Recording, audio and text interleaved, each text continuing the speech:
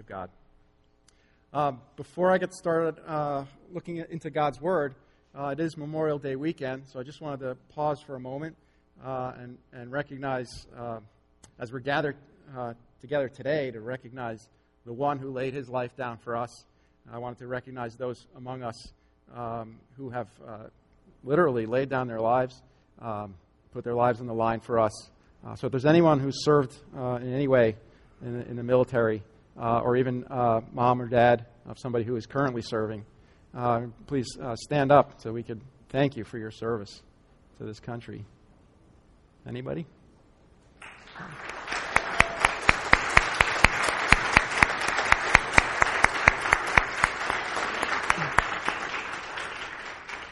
Thank you. This morning we're going to be looking at Acts chapter 20. So if you can turn there, that's going to be our text for this morning. I'm not going to read it straight through. We're going to be hopping around different verses as I go through. But I hope the story will come through.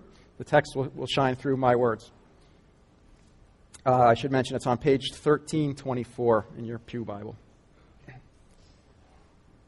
And if you just bow with me for a moment in prayer. Father, it is a tremendous opportunity that we have to come together every Sunday to look into your Word and to receive instruction, especially from Pastor Mark. Lord, just look forward to what you're going to teach us this morning, Lord. I pray that you would help me to remain calm and just to speak the things that you've taught me. And I pray that the hearts would be receptive to your truth. In Jesus' name we pray. Amen. So, life is full of endings. Call me a pessimist, but I say life is full of endings, particularly in relationships. In every relationship, there comes a time when we have to say goodbye. Maybe it's just a simple good night when you put your kids to bed. Or maybe it's the end of a workday when you say, see you tomorrow. Or maybe it's a more serious goodbye, like when you move, say, to another state. You know, despite emails and cell phones, Skype and FaceTime, distance brings a separation. You can't hug somebody over the internet. You can't fax a homemade meal. So we still say goodbye. A few months ago, I had to say goodbye to my oldest child, Nina, when she started college. Now, I was confident that I would see her again, Lord willing, in a few months. But it was tough. I was really overcome with emotion. Now, there's a lot of factors that are tangled up in a goodbye, like the one I said to Nina. It was sort of a whole life flashing before your eyes kind of experience. I was remembering her growing up, remembering the good times, the tough times, the funny times, and the sad times. I knew I'd miss having her around. I knew I'd miss talking with her and doing things together as a family. But there was more to it than that.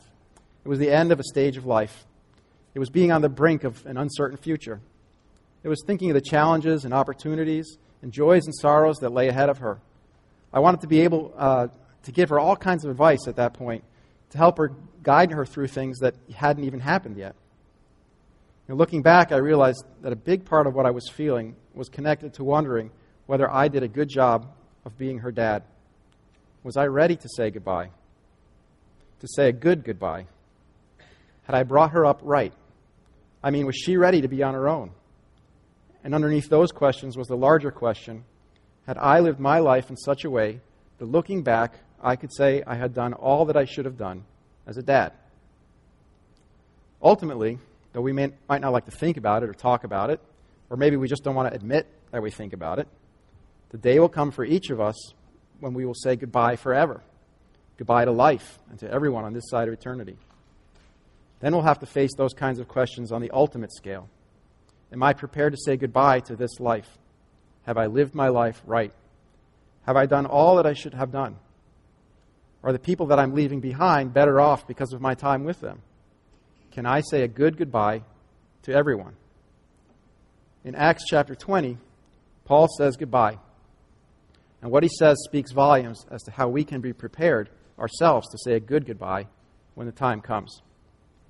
First, I want to set the scene. Acts chapter 20 tells the story of Paul's farewell tour.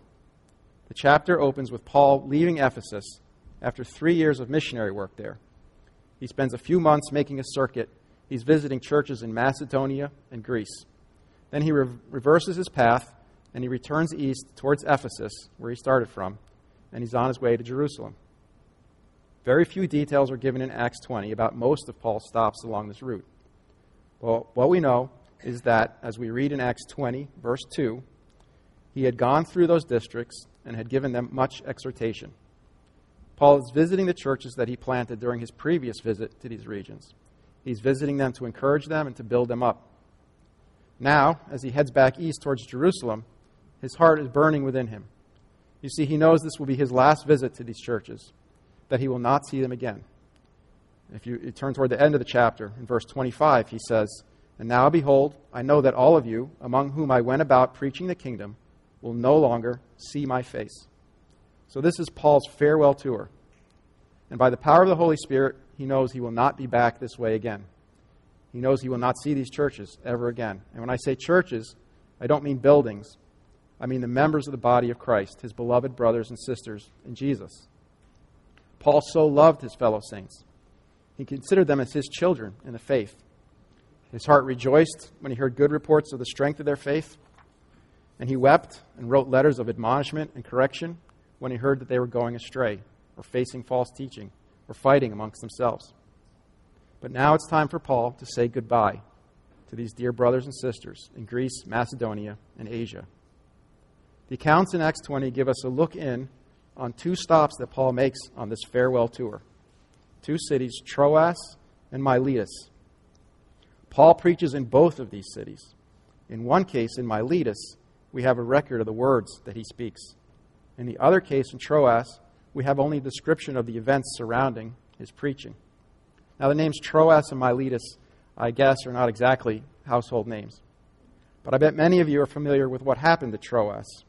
In Acts chapter 20, verses 7 through 12, we find a recounting of the events surrounding a Sunday gathering in Troas, and the particularly long sermon that Paul gave there. He went on till midnight, and one poor young man had the misfortune of falling asleep during that time. But he was sitting on the windowsill of a third story, and he fell out and fell to his death. That's what happened to Troas. Miletus is a stop that Paul makes as he nears the end of his travels. At this point, Paul is in a really big hurry. As we read at the end of verse 15, continuing on in 16, and the day following we came to Miletus, for Paul had decided to sail past Ephesus so that he would not have to spend time in Asia, for he was hurrying to be in Jerusalem, if possible, on the day of Pentecost. Now, the port city of Miletus, it's only about 50 miles from Ephesus. Paul really wants to visit the believers in Ephesus, and he could have easily made the trip there. But God has an appointment for him in Jerusalem, and Paul knows it. As we go on and read in chapter 21, Paul does go to the temple in Jerusalem, and he gets arrested there. And God uses the events that ensue to give him the opportunity to witness to many Jewish leaders, to 2 Roman governors, and to a king. And ultimately, the chain of events leads him to being taken prisoner and being brought to Rome, where he also preaches the gospel. At the time, Paul didn't know how this would all pan out, but he knew he had a divine appointment in Jerusalem. So now he feels, out of obedience to the leading of the Holy Spirit, that he doesn't have time to stop back in Ephesus. So here he is, right in Ephesus's backyard, so close to this church that he so loves, and knowing that he will not be back this way again. He has to say goodbye to them, and he doesn't have a lot of time to do it. So he sends a message to the elders of the church and asks them to come and visit him in the city of Miletus, as Luke records in verse 17 of Acts 20. From Miletus, he sent to Ephesus and called to him the elders of the church. Now, because Paul so loves the churches, I think it's important for us to pay close attention to what Paul says to the believers at Miletus as he bids them farewell. And as we do so, we're going to see some connections to the events that happened at Troas. We'll find that both the sermon at Miletus and the events at Troas help us understand what it means to be prepared to say a good goodbye when the time comes. How is Paul able to say a good goodbye to his beloved brothers and sisters? You know, as I meditated on this chapter, I realized that there was one indispensable ingredient that underlied Paul's good goodbye. The ingredient that makes his goodbye a good goodbye. And that is a life that has been lived fully devoted to God. The reason that Paul can say a good goodbye, and I love you and I want the best for you goodbye, a keep fighting the good fight goodbye, and a God be with you goodbye to the people at Troas and at Miletus is that Paul lived a sanctified life. That's the underlying ingredient to a good goodbye, sanctification. Notice what he says near the end of the chapter, towards the conclusion of his goodbye message at Miletus. In verse 32, he says, "And now I commend you to God and to the word of his grace, which is able to build you up and to give you the inheritance among all those who are sanctified." This sums up Paul's goodbye.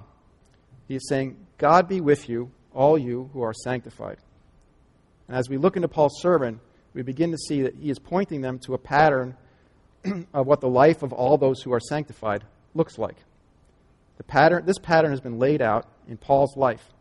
Because he is sanctified, he's able to say a good goodbye to the churches. And his desire is that everyone follow that pattern, that they be sanctified just like he is sanctified, so that when the time comes, they will be able to say that same kind of good goodbye, like the goodbye that he is saying. But before we dive into the important details of what all this means, I need to define sanctification. What does sanctification mean? To sanctify something is to set it apart as consecrated or devoted to God, to make free from sin, to purify. To sanctify something is to make something holy. According to the Scripture, those who believe in Jesus are made holy. They are sanctified. And there are two key aspects to being sanctified. Number one, it is a process. It occurs over time. And number two, it is a cooperation between God and the believer. It is a work of God, but it is a work that we cooperate in. How can we understand this? Here's an illustration. Consider the Ark of the Covenant. Was it holy? You'd have to agree that it was. It was the place where God's glory dwelt, the place where he met with Moses and with the high priests.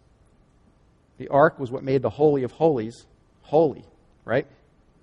But what made it holy? What made the Ark holy? Well, it was God's presence, of course. The Ark was holy because God made it holy. He chose to appear in a cloud above it. He put his word, the commandments, in it, and that's why it was holy. But didn't the people also participate in making it holy? They contributed materials for its construction. They set those materials apart for God's use.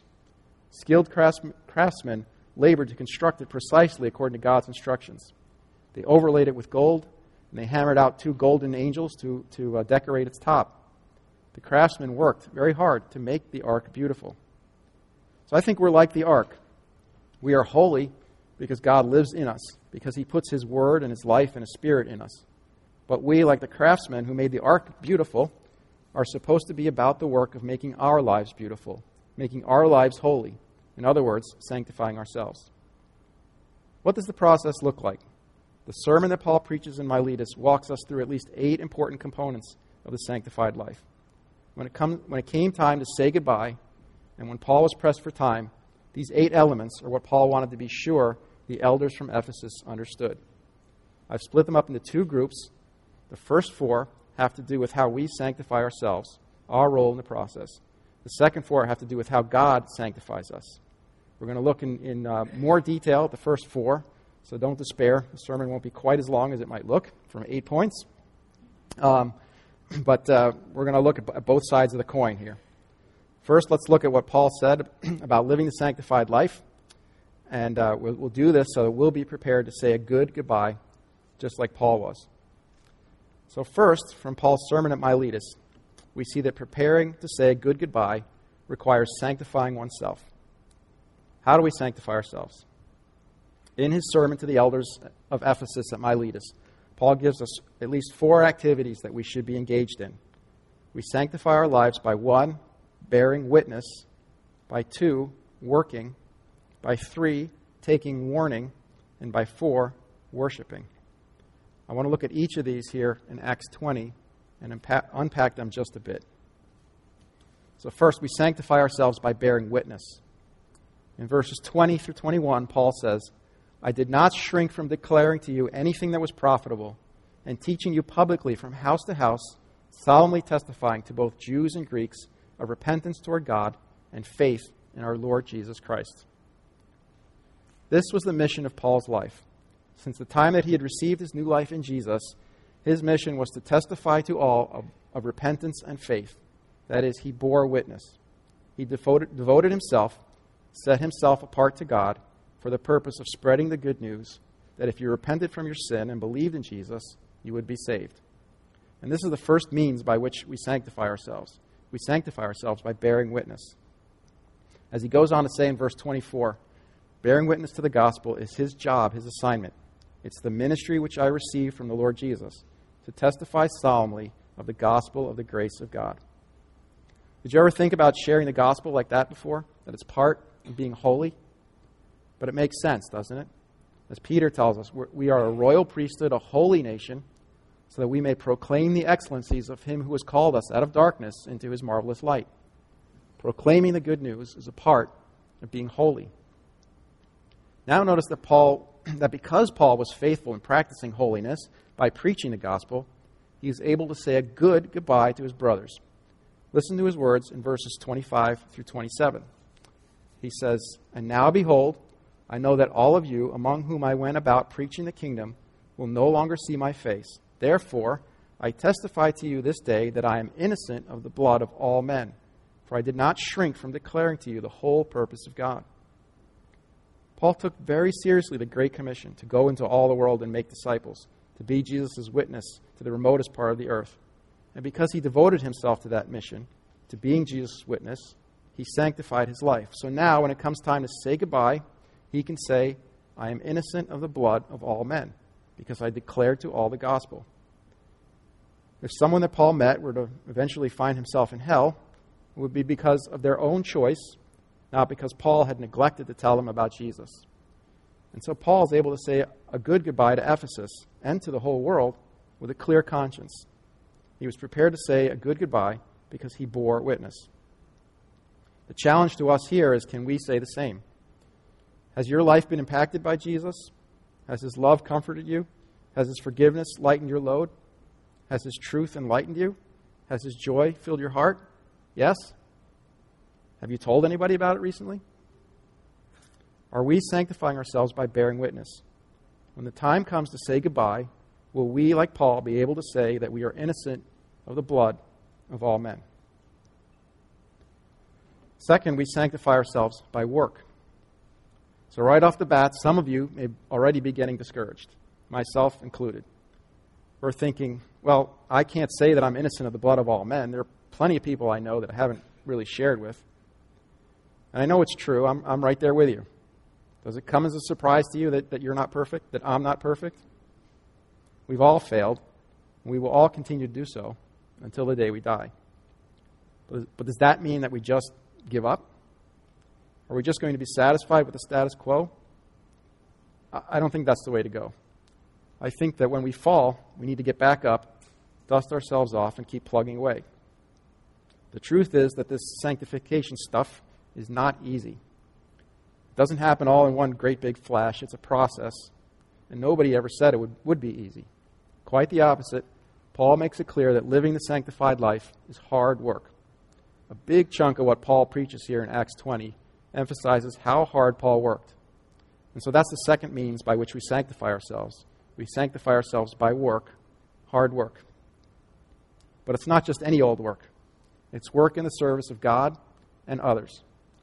Look at what Paul says in verses 18 and 19. He says, "You yourselves know from the first day that I set foot in Asia how I was with you the whole time, serving the Lord with all humility and with tears and with trials which came upon me." As Paul says goodbye, he says, remember our time together? Remember what it was like when I lived with you and struggled with you and worked with you? Chapter 19 of Acts gives us more details about the time when Paul lived in Ephesus. There we read that he had lived in Ephesus for some 3 years, and while he was there, he devoted himself to reasoning daily with the people. He started out by speaking in the synagogues.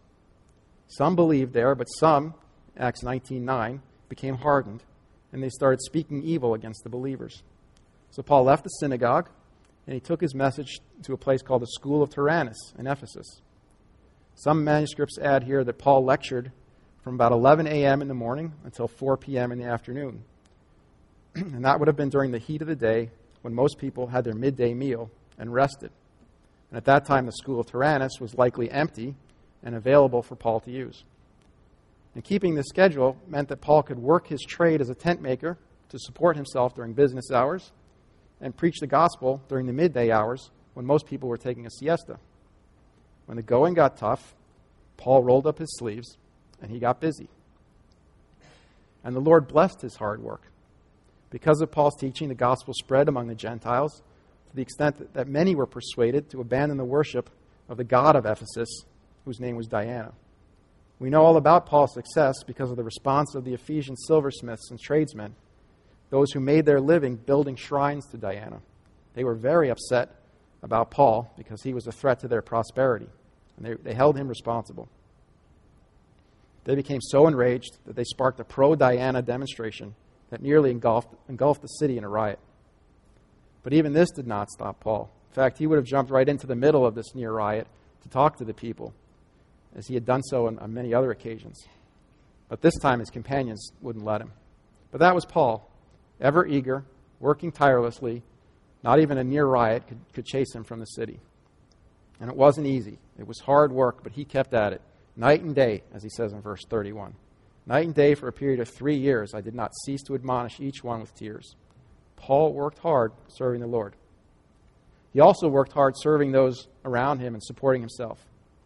You yourselves know, he says in verses 34 and 35, you yourselves know that these hands ministered to my own needs and to the men who were with me. In everything I showed you that by working hard in this manner, you must help the weak and remember the words of the Lord Jesus, that he himself said, it is more blessed to give than to receive. Paul made a practice of working hard, to preach no matter the opposition, to support himself financially by earning a living, and by giving both of his spiritual treasures and his earthly treasures to those who were in need. All of this, serving the Lord, serving others, giving to others, is hard work. But Paul pressed on toward the goal. He left nothing on the field. When it came time to say goodbye, he could say, remember how I lived my life. Remember how I worked hard to serve God and to serve others. And I don't think that Paul at all is laying a guilt trip on the Ephesians. Look at how they received his goodbye. In verse 37, it says they embraced Paul and repeatedly kissed him. In recalling his past with the Ephesians, I think Paul was saying, I worked hard while I was among you. It wasn't easy, but I did it out of love for the Lord and out of love for you. Remember how we struggled and worked together. Well, keep it up. Keep fighting that good fight. What we're seeing here is that Paul was able to say a good goodbye because he had sanctified himself by his hard work. And he can honestly say, remember how I lived when I was with you. Be like that. Imitate me. The challenge to us here as we pursue holiness is to work hard. Expect it to not be easy, but never give up. When the going gets tough, remember how Paul served the Lord with tears and with trials, and yet never gave up. And remember Jesus, who took up his cross in love for us. Remember him, and then follow in his footsteps. Third, we sanctify ourselves by taking warning. We sanctify ourselves by bearing witness. We sanctify ourselves by hard work. And now we sanctify ourselves by taking warning. What Paul has to say here about being holy has to do with keeping pure. Listen to what he tells the Ephesian elders in verses 28 through 31. There he says, be on guard for yourselves and for all the flock among which the Holy Spirit has made you overseers to shepherd the church of God, which he purchased with his own blood. I know that after my departure, savage wolves will come in among you, not sparing the flock. And from among your own selves men will arise, speaking perverse things to draw away the disciples after them. Therefore be on the alert, remembering that night and day for a period of 3 years I did not cease to admonish each one with tears. Be on guard, be alert. Remember, Paul says, remember what I taught you. Paul's concern here is that the Ephesians remain pure in the faith, pure in the truth of Christ, in the truth of the gospel. He knows the false teaching can creep into the church from outside the church as well as from within. And Paul's message to the Ephesians is that the elders, the overseers, need to be on guard and shepherd the flock. To be holy, to sanctify themselves, the elders, as well as their flock, need to take warning. We sanctify ourselves by taking warning. As he exhorts the Ephesians to take warning, I can't help but think that Paul is thinking back to his midnight sermon there in Troas.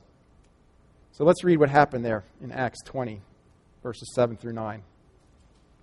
There it says that on the first day of the week, when we were gathered together to break bread, Paul began talking to them, intending to leave the next day, and he prolonged his message until midnight. There were many lamps in the upper room where we were gathered together, and there was a young man named Eutychus sitting on the windowsill, sinking into a deep sleep.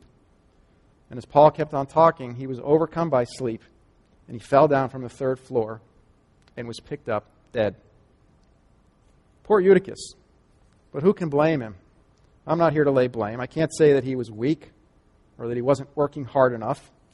To the contrary, he was probably doing his best to stay awake by moving to the window and getting away from the hot, smoky lamps to get some cool, fresh air. In fact, all of these believers were very dedicated.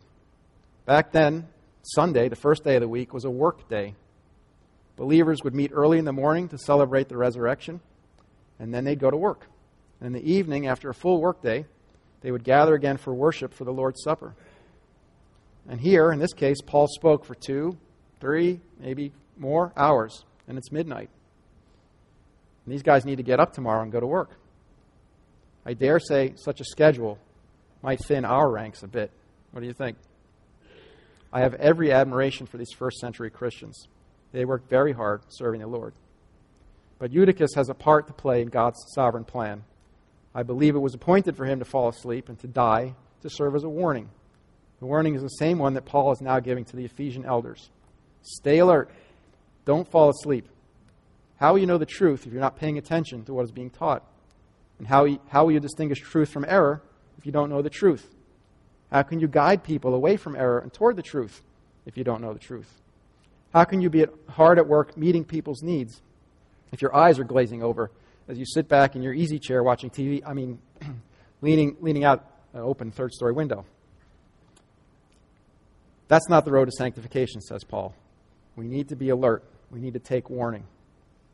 And Eutychus is a good reminder for us, a good reminder of being able to say a good goodbye.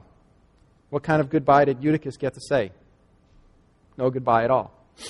He fell asleep, slipped over the edge, and that was it. Is that the kind of goodbye that we want to say?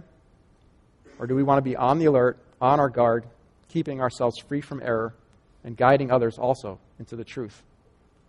Only if we take warning will we be able to say a conscious, intentional goodbye. Only if we are alert will we be able to say, remember how I did not cease to admonish you to help keep you grounded in the truth. The alert Christian knows the truth. The alert Christian spots error. And the alert Christian warns others. And so the alert Christian sanctifies himself by taking warning. And finally, we sanctify ourselves by worshiping the Lord.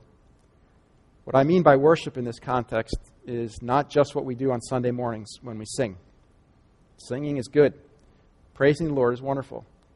But what I mean by worship here goes beyond worship and song. What I mean by worship is a Christ-centered orientation of the heart that serves as the underlying foundation for everything else that we do. Why do we sing to the Lord? Why do we bear witness? Why do we work hard? Why do we take warning? Why do we do these things? The answer should be that we do all these things out of a desire to give all that we have, all that we are, to the Lord. That's what it means to worship. This is exactly where Paul's heart is in his service. Check out his attitude as expressed in verse 24. I think this is the capstone of his sermon. He says, I do not consider my life of any account as dear to myself, so that I may finish my course and the ministry which I received from the Lord Jesus, to testify solemnly of the gospel of the grace of God. What is Paul's attitude? What does his value system look like? He is serving the Lord with total abandon. In his heart, in his mind, it's all about doing the work that God has prepared for him, ministering in the way that God has called him to. Serving the Lord comes first. Concern for himself and for his life, that is a distant second. In fact, it's not even second, it's dead last. He says, I do not consider my life of any account as dear to myself. This is true worship, telling God how much he is worth. How much is he worth to us? Everything. God is worth everything. So what can I give him? What can I sacrifice to him? How can I worship him to demonstrate that this is true? to show that I really believe that he is worth everything to me, there's only one answer. I need to give him everything I have. I need to give him myself. As Paul writes in Romans, present your bodies a living and holy sacrifice acceptable to God, which is your spiritual service of worship. There's only one right response to the gospel, only one right response to Jesus' taking on human form and giving himself for us on the cross. We are called to offer ourselves wholly to him, to not consider our lives of any account as dear to ourselves. And what does that look like? What does it look like when you live your life as if it's not your own, but belongs to God? It looks pretty radical. It means helping others when it's not convenient and doing it with joy in your heart without telling anyone that it's not convenient, because our time is not our own and it belongs to God. It means not taking it personally when somebody mocks you or insults you because of your faith, because it is really God that they are mocking. It is Jesus that they're offending. It means not holding grudges, but instead forgiving one another, just as God and Jesus has forgiven us, because the sin was not really against us, it was against God.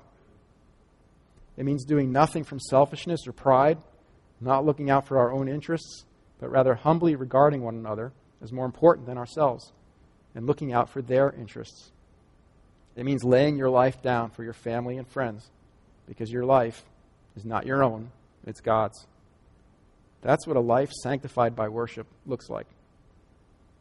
Do you think that if you really lived like that, if I really lived like that we'd be able to say a good goodbye?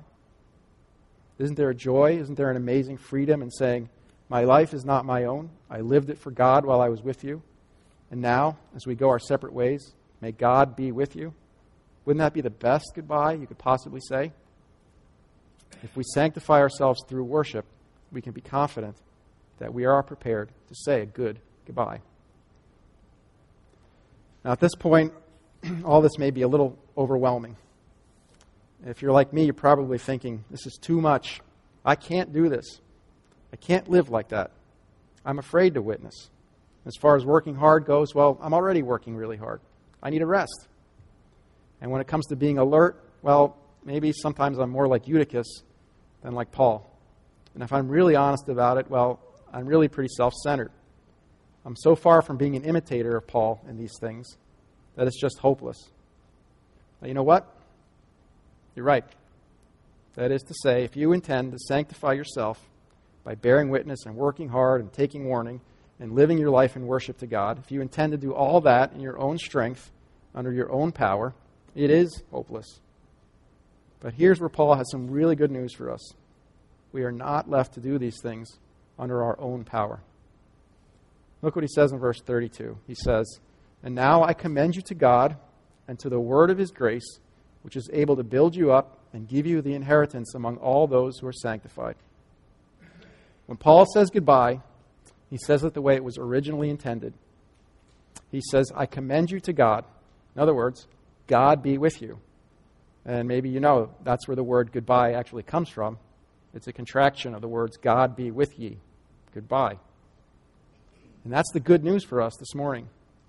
We recognize that being prepared to say a good goodbye means being sanctified, but at the same time we also understand that we are ultimately sanctified by God. From this one verse, verse 32, we can see four truths about God's work of sanctification. First of all, we see that sanctification is a work of God.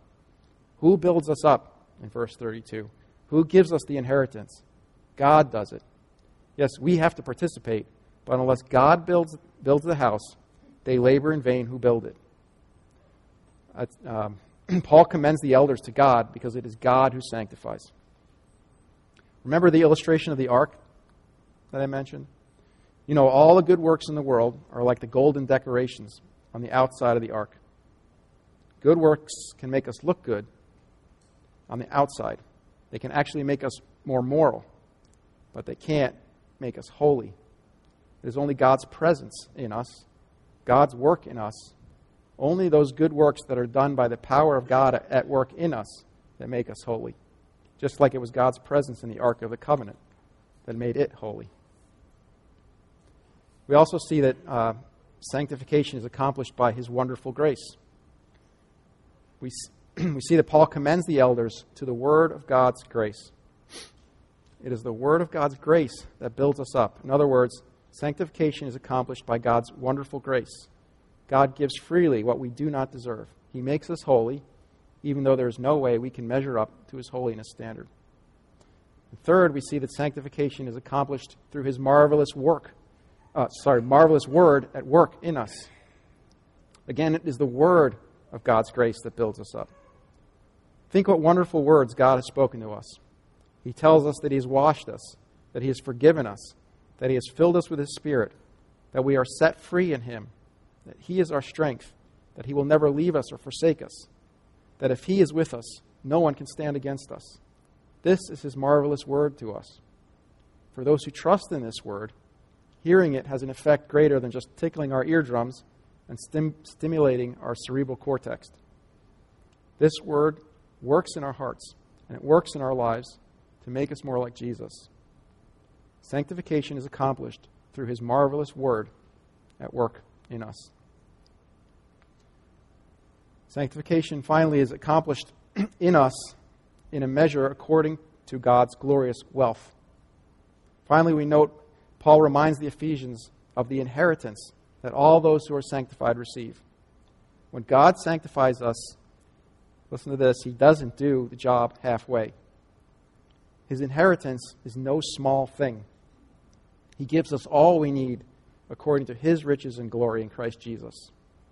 When God sanctifies us, he makes us more like Jesus. Jesus, who is perfectly holy. Jesus, with whom God shares his glory. This is the righteousness that God shares with us. This is the glory that God shares with us when he lifts us up out of the pit and makes us new creations in him. And so I say sanctification is accomplished in us in measure according to his glorious wealth. We are being and will be sanctified far beyond what we can possibly imagine. So take heart as you work out your salvation with fear and trembling. It is God who is at work in you, both to will and to work for his good pleasure. Imagine that. God, the creator of the universe, is at work in you to make your life into something that brings him pleasure. Again, I say take heart. God is able to keep you from stumbling and will sanctify you entirely and make you stand in the presence of his glory blameless. Faithful is he who calls you, Paul says in 1 Thessalonians 5. Faithful is he who calls you, and he also will bring it to pass. So, are you prepared to say a good goodbye? The question is still before us today. Are you living that sanctified life? When you part company with someone, when your kids go off to college, when your job takes you to another state, or when the time comes for you to leave this earth, will you be able to, like Paul, say a good goodbye? Will your partings look like Paul's?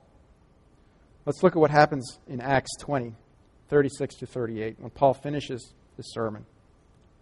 There we read, when he had said these things, he knelt down and prayed with them all. And they began to weep aloud, and they embraced Paul and repeatedly kissed him, grieving especially over the word which he had spoken, that they would not see his face again. And they were accompanying him to the ship. Now, people often cry, as they did when they said goodbye to Paul. People often cry when they say goodbye. But the question is, why will they cry when it is time to say goodbye to you? Will it be because you have lived your life hard at work telling others the gospel and living out the gospel? Will they cry because you lived your life in love for those around you, speaking the truth, warning of error, helping the weak, and giving rather than receiving? And will they cry because you lived your life in full abandon for the Lord with the attitude that you did not consider your life of any account as dear to yourself? Are you living that sanctified life? Are you prepared for the coming of the kingdom? The thing about preparation is it takes time. Are you prepared like the 5 prudent young women that we read about this morning, whose lamps were full? Or are you somehow thinking that you'll be able to run around frantically at the last minute and patch up everything, like the foolish young women whose lamps were empty? You don't know when the time to say goodbye might come, just like Eutychus didn't know. And so the time to start preparations is now. The good news for us this morning is that God is ready to do that work in us starting right now. Maybe you're like Eutychus after he fell out of that window. Spiritually, you're lying dead on the pavement. You don't know Jesus. The good news is that God doesn't want to leave you there dead. So let's read what happened to Eutychus. Pick up the story there in Acts 20, verse 10. Paul went down and fell upon him, and after embracing him, he said, "Do not be troubled, for his life is in him." And they took away the boy alive, and they were greatly comforted. God did a miracle there through Paul. If you hear God speaking to your heart today, the good news is that Jesus came down from heaven, came down to earth and lay in a tomb so that you could have life, just like Paul came down from that third-story window and fell down upon Eutychus and brought him back to life. If you want to be prepared for life's ultimate goodbye, the time is now. Now is the time to stop trying to get your life right on your own and to put your trust in the only one who can give you true life. And for those of us who have put our trust in him already, we need to continue our preparations. We need to pursue sanctification with all endurance, fixing our eyes on Jesus, the one by whom we are sanctified. And we can be confident that he will bring it to pass. Let's pray.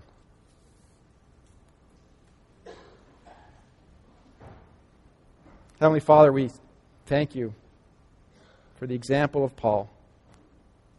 We thank you for the way that he challenges us to live a holy life. Father, we also thank you for the way that he encourages us by reminding us that it is you that makes us holy. Father, I just pray right now for anyone who is hearing my words, Lord, if you don't know them, if they would be unprepared, like those 5 young women whose lamps were empty, if they would be unprepared for the coming of your kingdom, and if you would say to them, I don't know you. Lord, if there are those among us who you don't know, Lord, I pray that you would do that work in their hearts, that you would cause them to be born anew and to come to know you, that they would know you, and that you would know them, and that they would be prepared, and the door would be open to them when you come in your kingdom. Father, for the rest of us who know you, Lord, I pray that we would know you more, that we also would be preparing for that day when your kingdom comes. We'd be living that holy life. And upon your return, you would find us ready for you. You would be finding us working with all our hearts, worshiping you by giving you all that we are and all that we have. In Jesus' name we pray. Amen.